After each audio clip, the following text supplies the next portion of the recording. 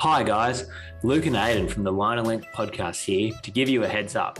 Our podcast covers a range of topics that some people can find confronting.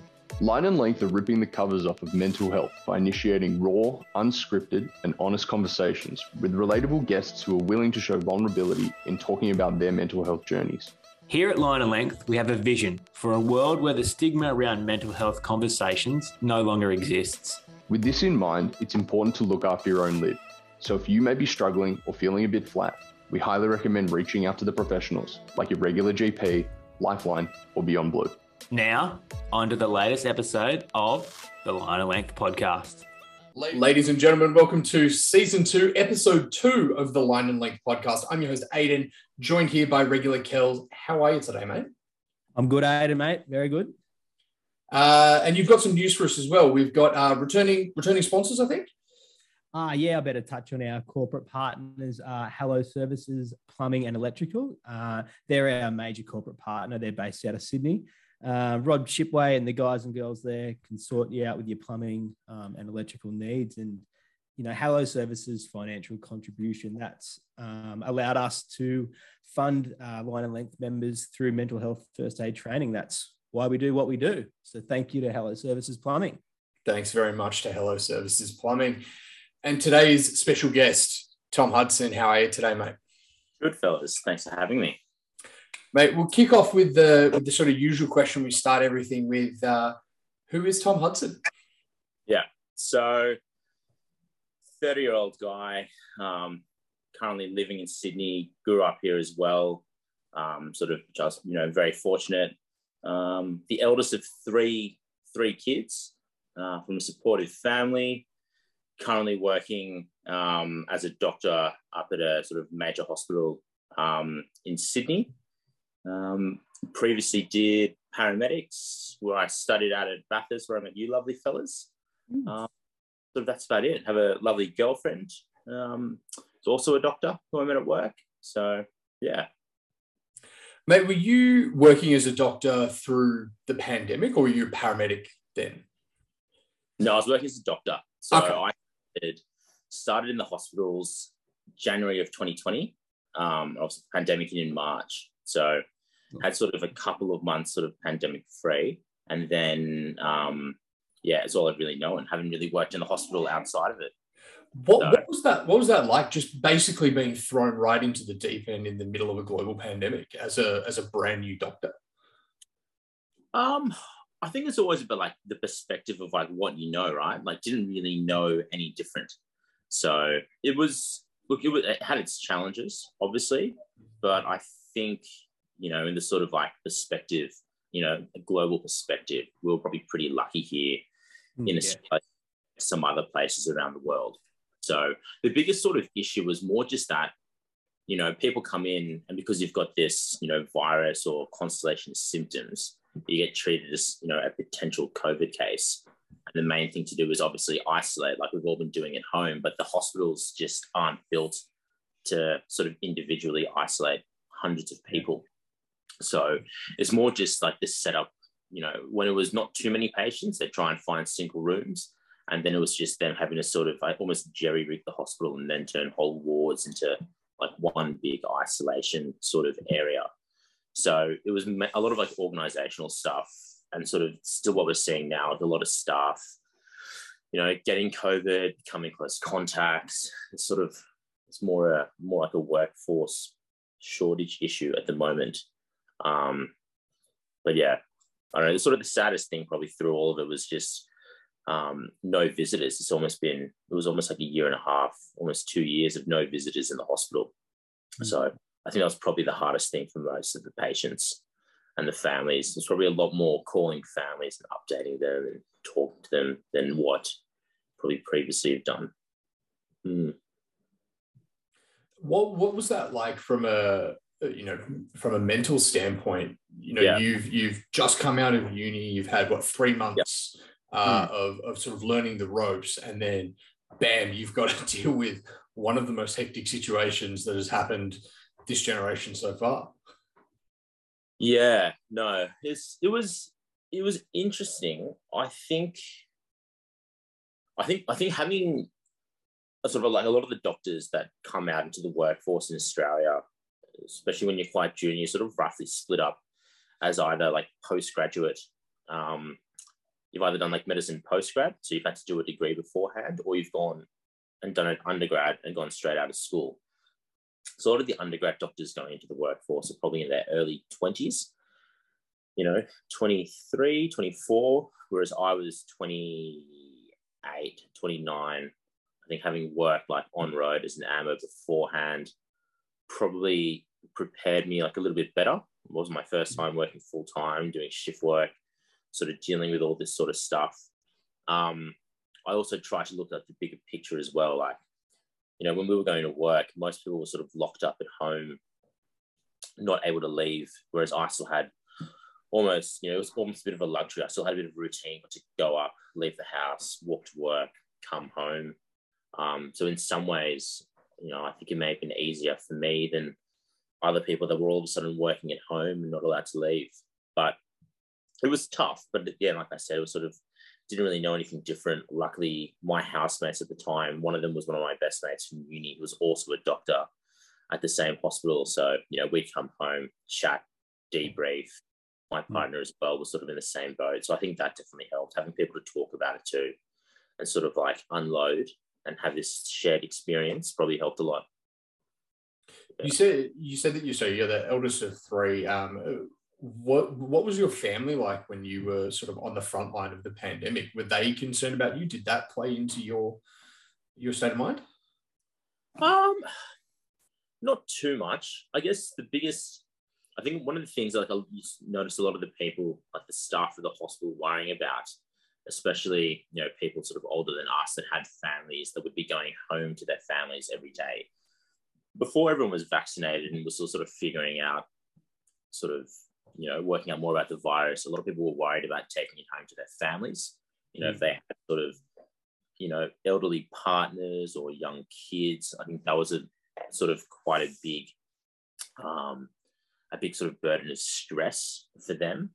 So it was probably, living, not living with my family, living with other people that were sort of like my age, pretty fit, definitely made it a lot easier.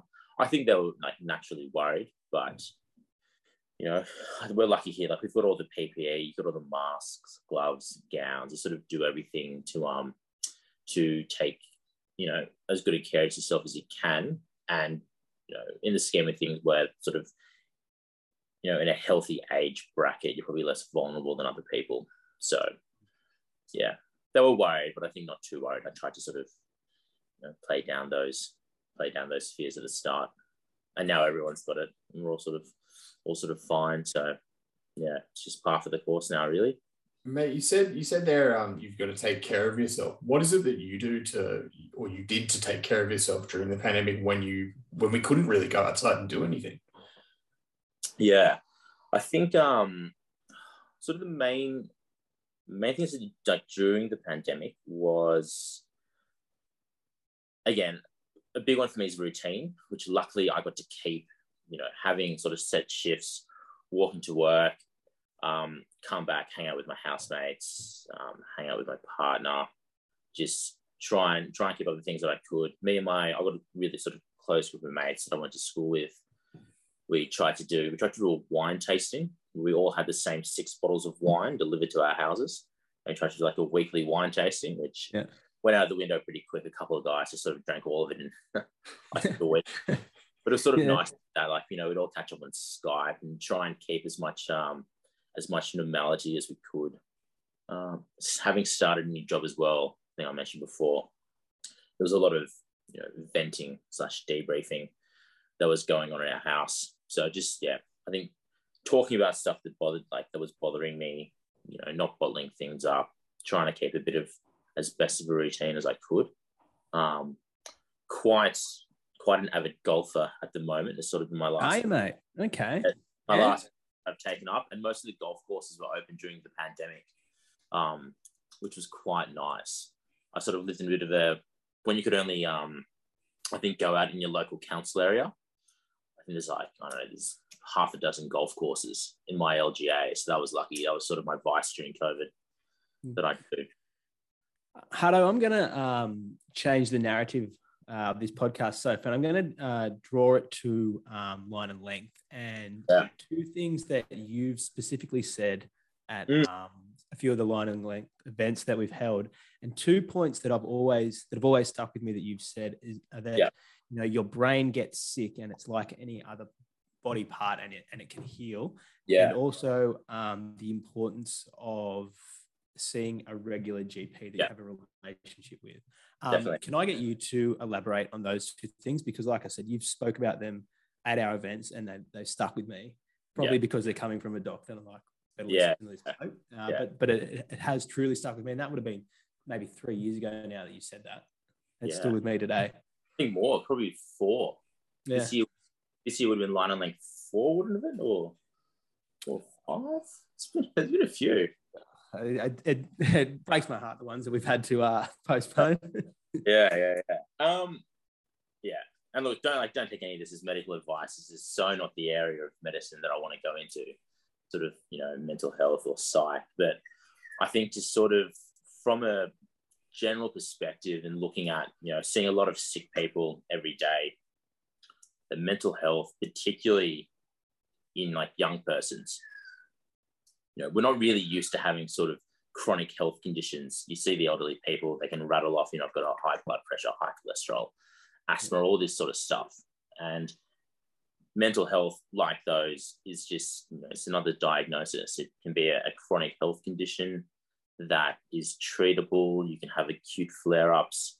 And I think it's just something that, if you do deal with mental health, you don't need to be ashamed about it. Just realize that, like anything else, it's a health condition that, it can be treated. Good days and your bad days, and sort of the way the health system in Australia is set up, a lot of that is probably done by your GP. A lot of people our age probably aren't used to having a regular GP because you don't really need to go to the doctors all that much. Most people sort of go to, free bulk bills, super clinics.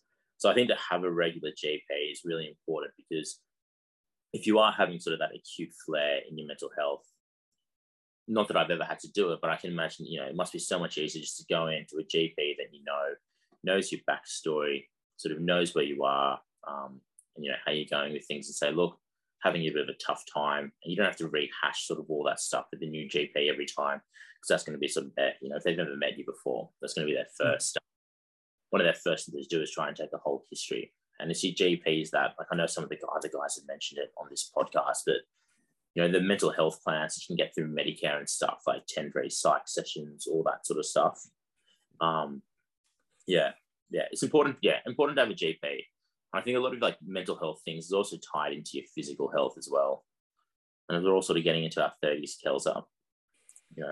Probably have a few more physical ailments popping up. Mate, it's so good to hear you say like it can heal. That I think that's the big message that we try and spread that 100%. Yes, your brain could be sick at that point in time, but there are things that you can do which will heal it just like any other part of your body. Yeah, definitely. And there's so many ways. There's medication. Psychologists, psychiatrists, so many different therapies that you can sort of dive into. And a lot of the time it's just, I think, finding the one that's best for you. Yeah. It's not always, you're not always going to get it on your first session, like walk into a psychiatrist, have a chat for an hour and be cured. I think it's something that you've got to work at. You've got to find what works for you, which might take, weeks, months, or years, just depends. Yeah. I think that's a really important thing. Hutto, the important message is it's not going to be the first, you're not going to walk in and be cured after the first session. It does take a bit of time and a bit of effort to work through some of the issues that people might be going. I think it generally recommends like 6 or so sessions with the counsellor before you start to sort of get results and see what's sort of going on with it. So great to hear that a doctor says that as well. Yeah. And as well, like, you say like 6 or 7 sessions, but it's also, 6 or 7 sessions with the right person as well, right? It's such a thing. I think you can't be too disheartened if you walk into say a psychologist or even a GP for that matter and go, that guy was an absolute flog. You might need to try another one. But yeah, there's heaps of good GPs, and I think a lot of people now, I think there's probably been a lot more of a focus on mental health and sort of self-care, and a lot more, I guess, holistic sort of treatments and approach to medicine, especially, you know, at least when I was at uni. So I think a lot of like young GPs are very sort of conscious of it, very understanding, can be quite good at dealing with mental health. Yeah. Hutto, what would you recommend if you were going to build your own or help someone build their own sort of self-care routine? Yeah. What sort of things would you incorporate into that program? Yeah. I think first of all, like any sort of goal that you set yourself, or, you know, plan you try and build, you've got to make it realistic. Like, you know, you listen to other people talk about and say, oh, I go to the gym 3 days a week, or I walk 5Ks every day, do this and do that. Whatever you do, you've got to make sure it's achievable, because if you don't achieve your plan or achieve your goals, I think it's something that can only be sometimes even more disheartening. So start, you know, if you're someone that doesn't have a self-care routine, start small. You know, start with something, even just 1 day a week. You know, I'm going to go for a walk every whatever day of the week, and then build up. I think you've just got to find, like we're saying, finding a GP, finding a, you know, psychologist or someone that works for you. You've just got to, I think, persevere and find a self-care routine that works for you, and do stuff that you actually enjoy. Like, yeah, that's right. Got to enjoy it. You don't like exercising, even though you hear all of these other people say, because I think like a lot of the guys, you know, on this podcast said, oh, like exercise. Yeah. But I think just by virtue of our group of mates, it's sort of been on here, everyone's fairly active. But if exercise doesn't work for you, don't say you're going to go for a walk every week. So I think you just got to just develop a self-care routine that works for you. Just pick something you enjoy, and then just, if you're not doing it enough, try and incorporate it more into your schedule. Like, you know, the one that I was saying to my girlfriend was, like, every night I go to bed, sit on your phone. Like, one of my next goals is like try and read a book before I go to bed. Yeah. Like, something pretty small, but I know if I did that, I'd probably feel quite good about myself, and like that'd be like a massive goal. One of the other things I like to do is always have something to look forward to, like on a weekend or just in the future. Yeah. Like, get bogged down. Like, at the moment, I'm working in an intensive care unit, so we do like 7 days on, 7 days off, 7 nights. And you do like 12, 13-hour shifts. So by the end of a week on, I'm just sort of floored. But I always try and have something to look forward to, like on my days off, to sort of get you through. Because otherwise you just get sort of stuck in this cycle, I think, of just flogging yourself at work. And, you know, it's all pretty grim. Yeah. So I completely agree with that, with having things to look forward to, whether it's a weekend ahead or a weekend in a few months with your mates, or a catch up. That's something that I always, Charlie Newton, he would vouch for me on this. I'm always messaging him going, you know, what's next? What are we looking forward to next? Yeah. 100%. So I think, setting achievable goals is probably the main thing. Like, you see so many people set goals for themselves that you're like, mate, it's like, you know, knowing you for 5 years, you're not going to go for a run every day of the week. Like, hasn't happened and it's not going to happen next month. Yeah. So, yeah. I think, having advice, you know, golf, walking, surfing, whatever, reading books, and trying to have a good group of friends as well to like chat to. Yeah, big time. About nothing sometimes can be healthy. Like, I come home from the pub with my mates. My girlfriend's like, "What did you talk about?" I'm like, "We literally spoke about nothing for 4 hours." And how good was it? Yeah, so good. Yeah. Hutto, you mentioned there you do 12, 13-hour shifts. Is that the norm? It's the norm in ICU. Yeah. Yeah. So that's a big shift. It is a big shift. Yeah. So I start. What time is it now? It's, I don't know, 5:30. I start work tonight at 7:30. And then finish at 8:30 tomorrow. Yeah, and then the day shifts are sort of day shifts are like 8 till 8. So yeah, they're big shifts, but you know, in ICU at least you get we get a week off afterwards, just sort of nice. But yeah, some of the guys on the wards probably do it harder. Like, some of the surgeons get flogged. They'll often do like 6:30 to 6:30 Monday to Friday with like a 2-day weekend. It's pretty grim. Oh wow. Is there a high burnout rate? Yeah, I think there is. It might not be burnout as in like you completely, quit the job and quit the career altogether.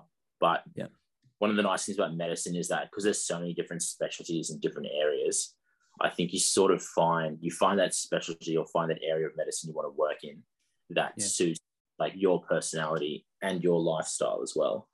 So if you really struggle with like long days and getting slammed and not having much of a social life, like you're probably not going to pick some really intense surgical specialty. You might find something with like a better work-life balance. So, but yeah, people get fairly over it, I think. Like a lot of people might take a year off, like in their third year out of third year after working, like a locum for a year. I've got a mate doing it this year. It's just sort of essentially work, like sign up to an agency, like almost like being a casual teacher, I imagine. Like you sign up to an agency, they find you work. You say you want to work. When you don't, might fly to Darwin for 3 weeks, do some work, then go down to Broome, like wherever. Yeah. All right. Yeah. So it's pretty interesting. Do you get a lot of support in terms of like, because I can imagine that burnout is can be quite high in some of those areas. Do you get a lot of support offered to you from the places that you work with? Yes and no, probably. I think, like a lot of big organizations, there's always like, they say like, we'll support you, let us know. But there's probably still like a lot of stigma with like mental health. And if you're struggling, like I'm sure there'd be, and it's been well documented, especially with like junior doctors in sort of recent years. There's like increased rates of like suicide, sadly, mental health, burnout. And, most people that have gone into this career are all sort of fairly high achievers to begin with. Just by the nature of trying to get into the uni degrees. So yes, there is support. I think people are probably hesitant to speak to like their seniors about it because they're the ones that are going to be giving you jobs. There's a lot of competition. I think most people, if they're struggling, probably try and talk to their peers more so than senior management or your supervisor, stuff like that. If you're struggling, like of course they'll give you time off and help you out. But I think there's probably a lot of hesitancy, sadly, for junior doctors especially to sort of put their hands up and say that they're struggling. If you could fix it, Huddo, what would you do? Oh God, man, there's been people being paid way more than me that have been trying to fix this for years. Yeah. I think like hours is probably a big one. That 12 to 13 hour shift, mate. Safe working hours is massive.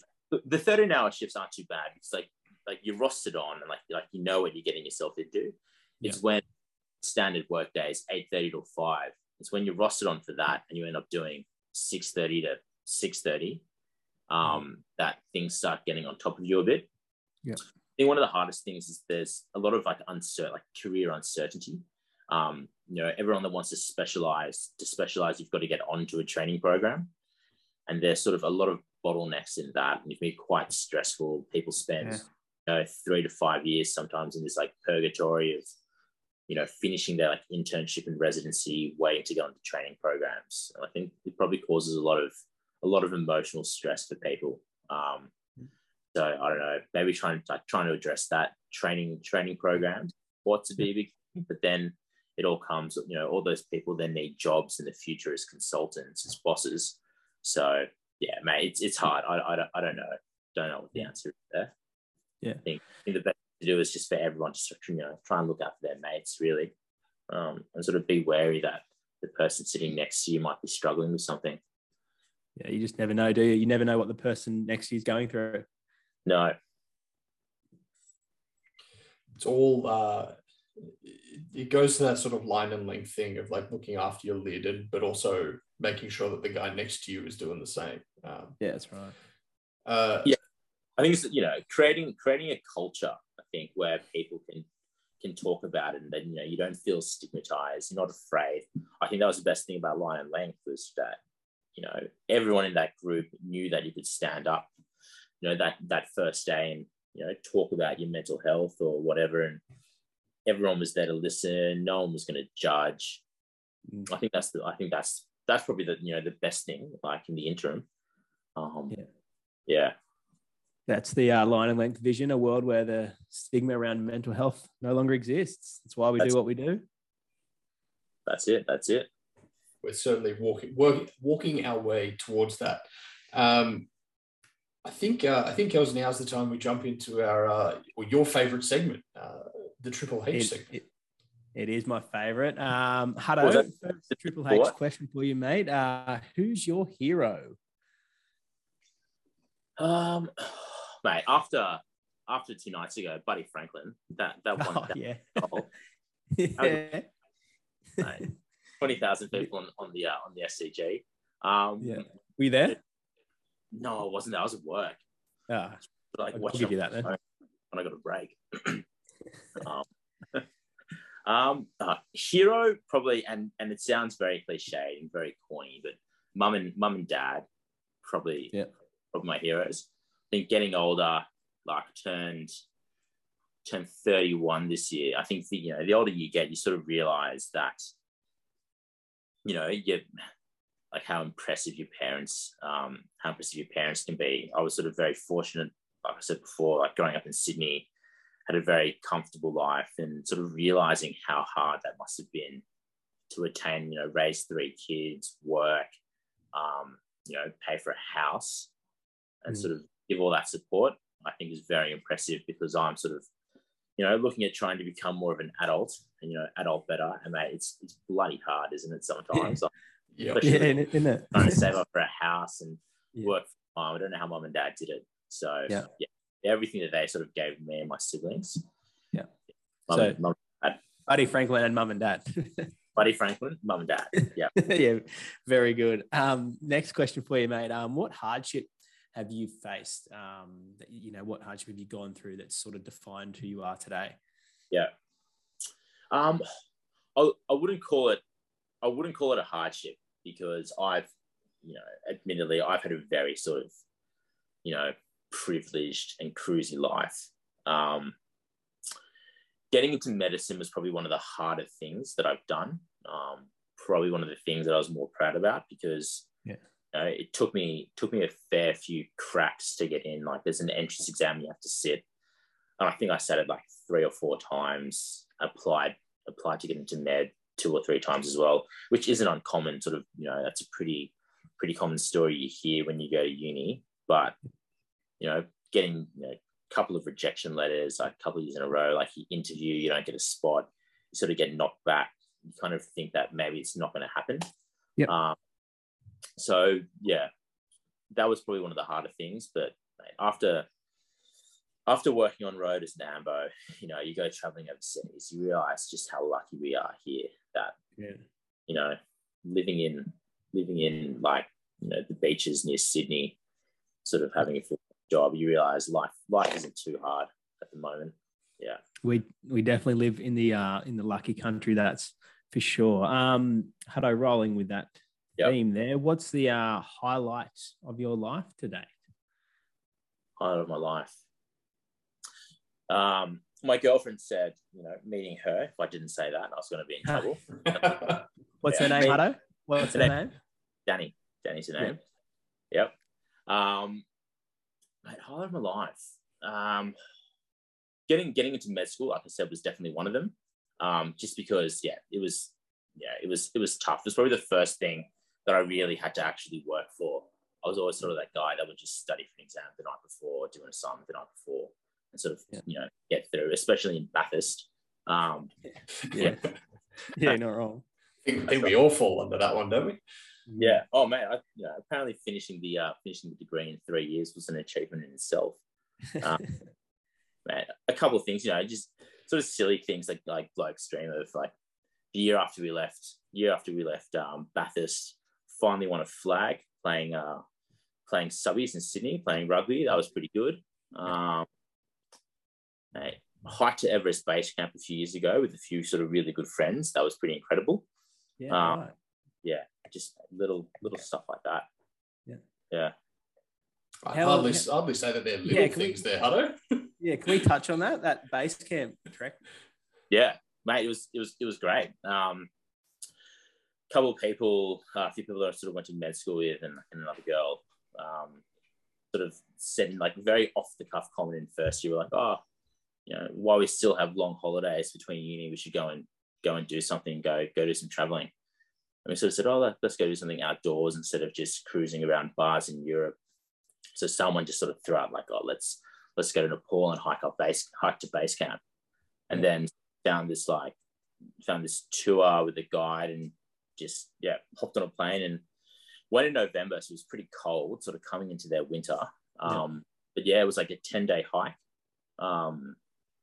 Sort of land in Kathmandu, and then you fly to this tiny airport called Lukla, which if you Google is one of those sort of like most dangerous airports in the world. It's on the side of a cliff. Yeah, like all you take off and you drop off the cliff as well. And then mate, you just start walking uphill for like, I think it was like 6 days up, 4 days down or something like that. But it was good. It was hard. Like the altitude was tough.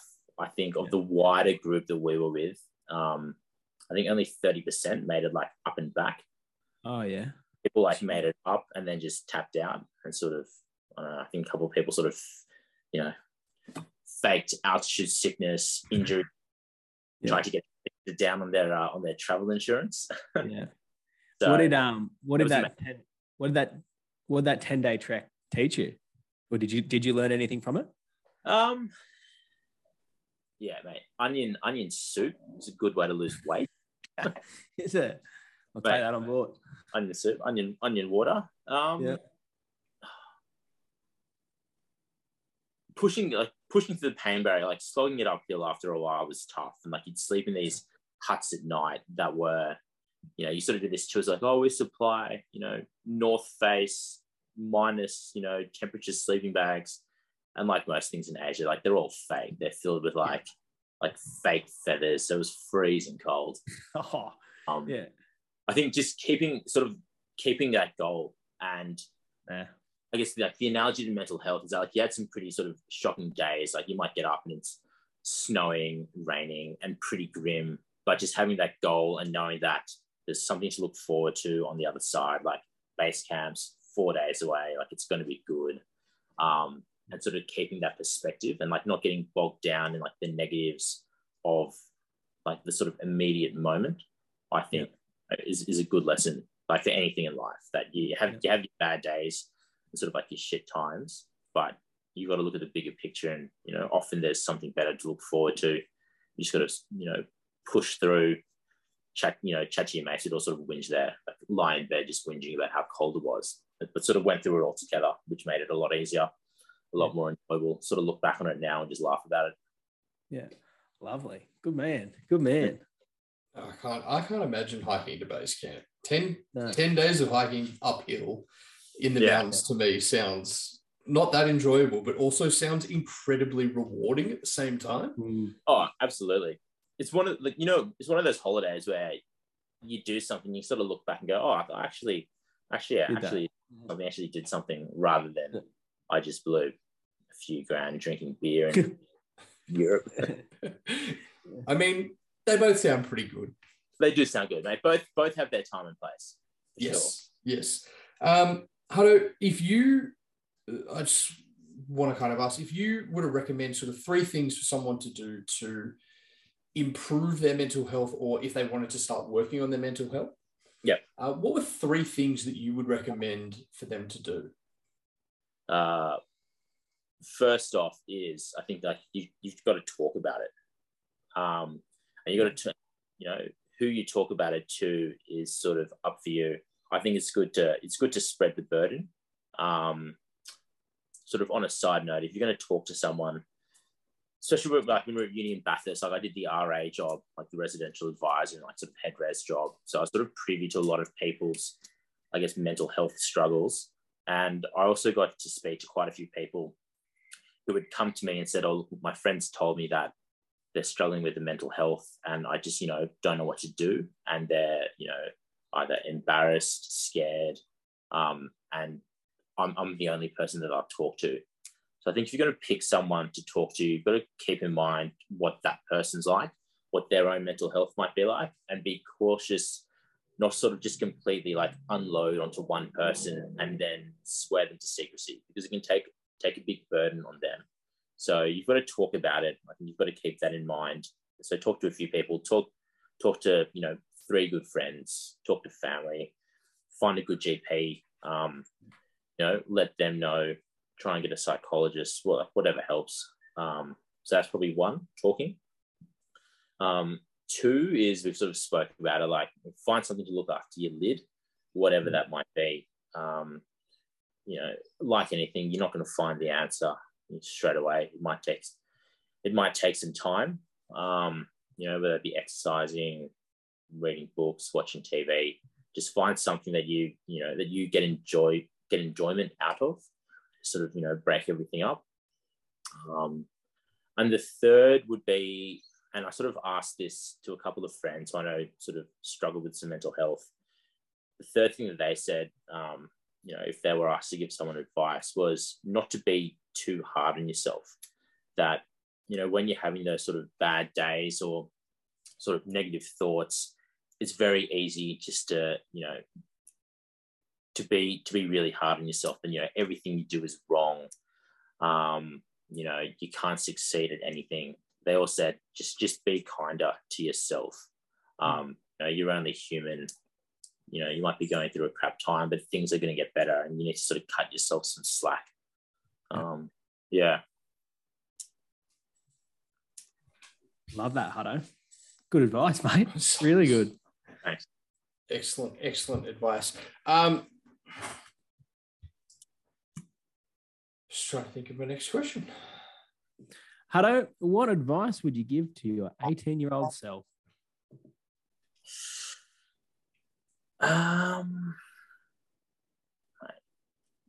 Definitely take up the university offer in Bathurst. That was for sure. Yeah. I probably could have cut out the 3 years at UNSW before it doing science. That was sort of a bit of a random time. Didn't really feel like it much then. I don't know. I think be kind to yourself. Like, just things always work out. Like, don't be too hard on yourself. And sort of, choose a really good group of mates. It's probably the big. Love that. That I tell myself. I remember my dad sort of said to me when I was at school once, and weirdly it stuck with me, but he said, show me your friends and I'll tell you who you are. I think the people that you hang out with has a massive impact on your life. And if you hang out with rat bags, hang out with people that are sort of always negative, you'll probably turn out that way. So find people that make you happy, that you enjoy spending time with, and will actually have, some value add in your life. I think it's a really important thing. I completely agree. Yeah. No matter what happens with work, partners, stuff like that, your friends will always be your good mates, always be there. So it's important to have, choose it, and it's one of those things you get to choose, you get to choose your friends. It's not like your family where you're sort of stuck with them. Choose a good group of mates. I think it's advice. Hutto, my final question for you is, mate, what's this whole experience taught you? From the moment we asked you to come on the podcast, which we've had to reschedule a few times due to a few different things, to right now, about to wrap up, mate. What's it taught you? I found the reflection process quite nice. I think it's made me reflect that. Fortunately, I've never really struggled a lot with my own mental health, but I have seen it a lot with other people through work and whatnot, especially. I think you just need to be kind to people. It's probably the biggest thing, and just remember that no matter what someone looks like on the outside, they might be the happiest guy in the room, but he or she might be struggling with their mental health. So if I'm at work and about to snap at someone because you've been asked a dumb question for the 100th time by the 10th hour of your shift, it's just, you don't know what that person's going through. And I just think you know, need to be kind to people. So I think that's something I'll do when I go to work tonight. It's just, you know, remember to be kind to people, and, you know, don't be afraid to talk about mental health and ask people how they're going. Yeah, mate. Really solid advice. That really solid. I agree, and I think that's a really solid place to wrap the podcast up, guys. Hutto, thank you so much for coming on and being a part of this. No, thank you. I can't believe you guys made it to season 2. Yeah, mate. You would have thought, mate. Huge congrats to you guys, mate. Yeah. Turns out we got a lot of stuff to talk about, mate. Yeah, that's right. That's a big shout out to our producer Stewie as well, mate.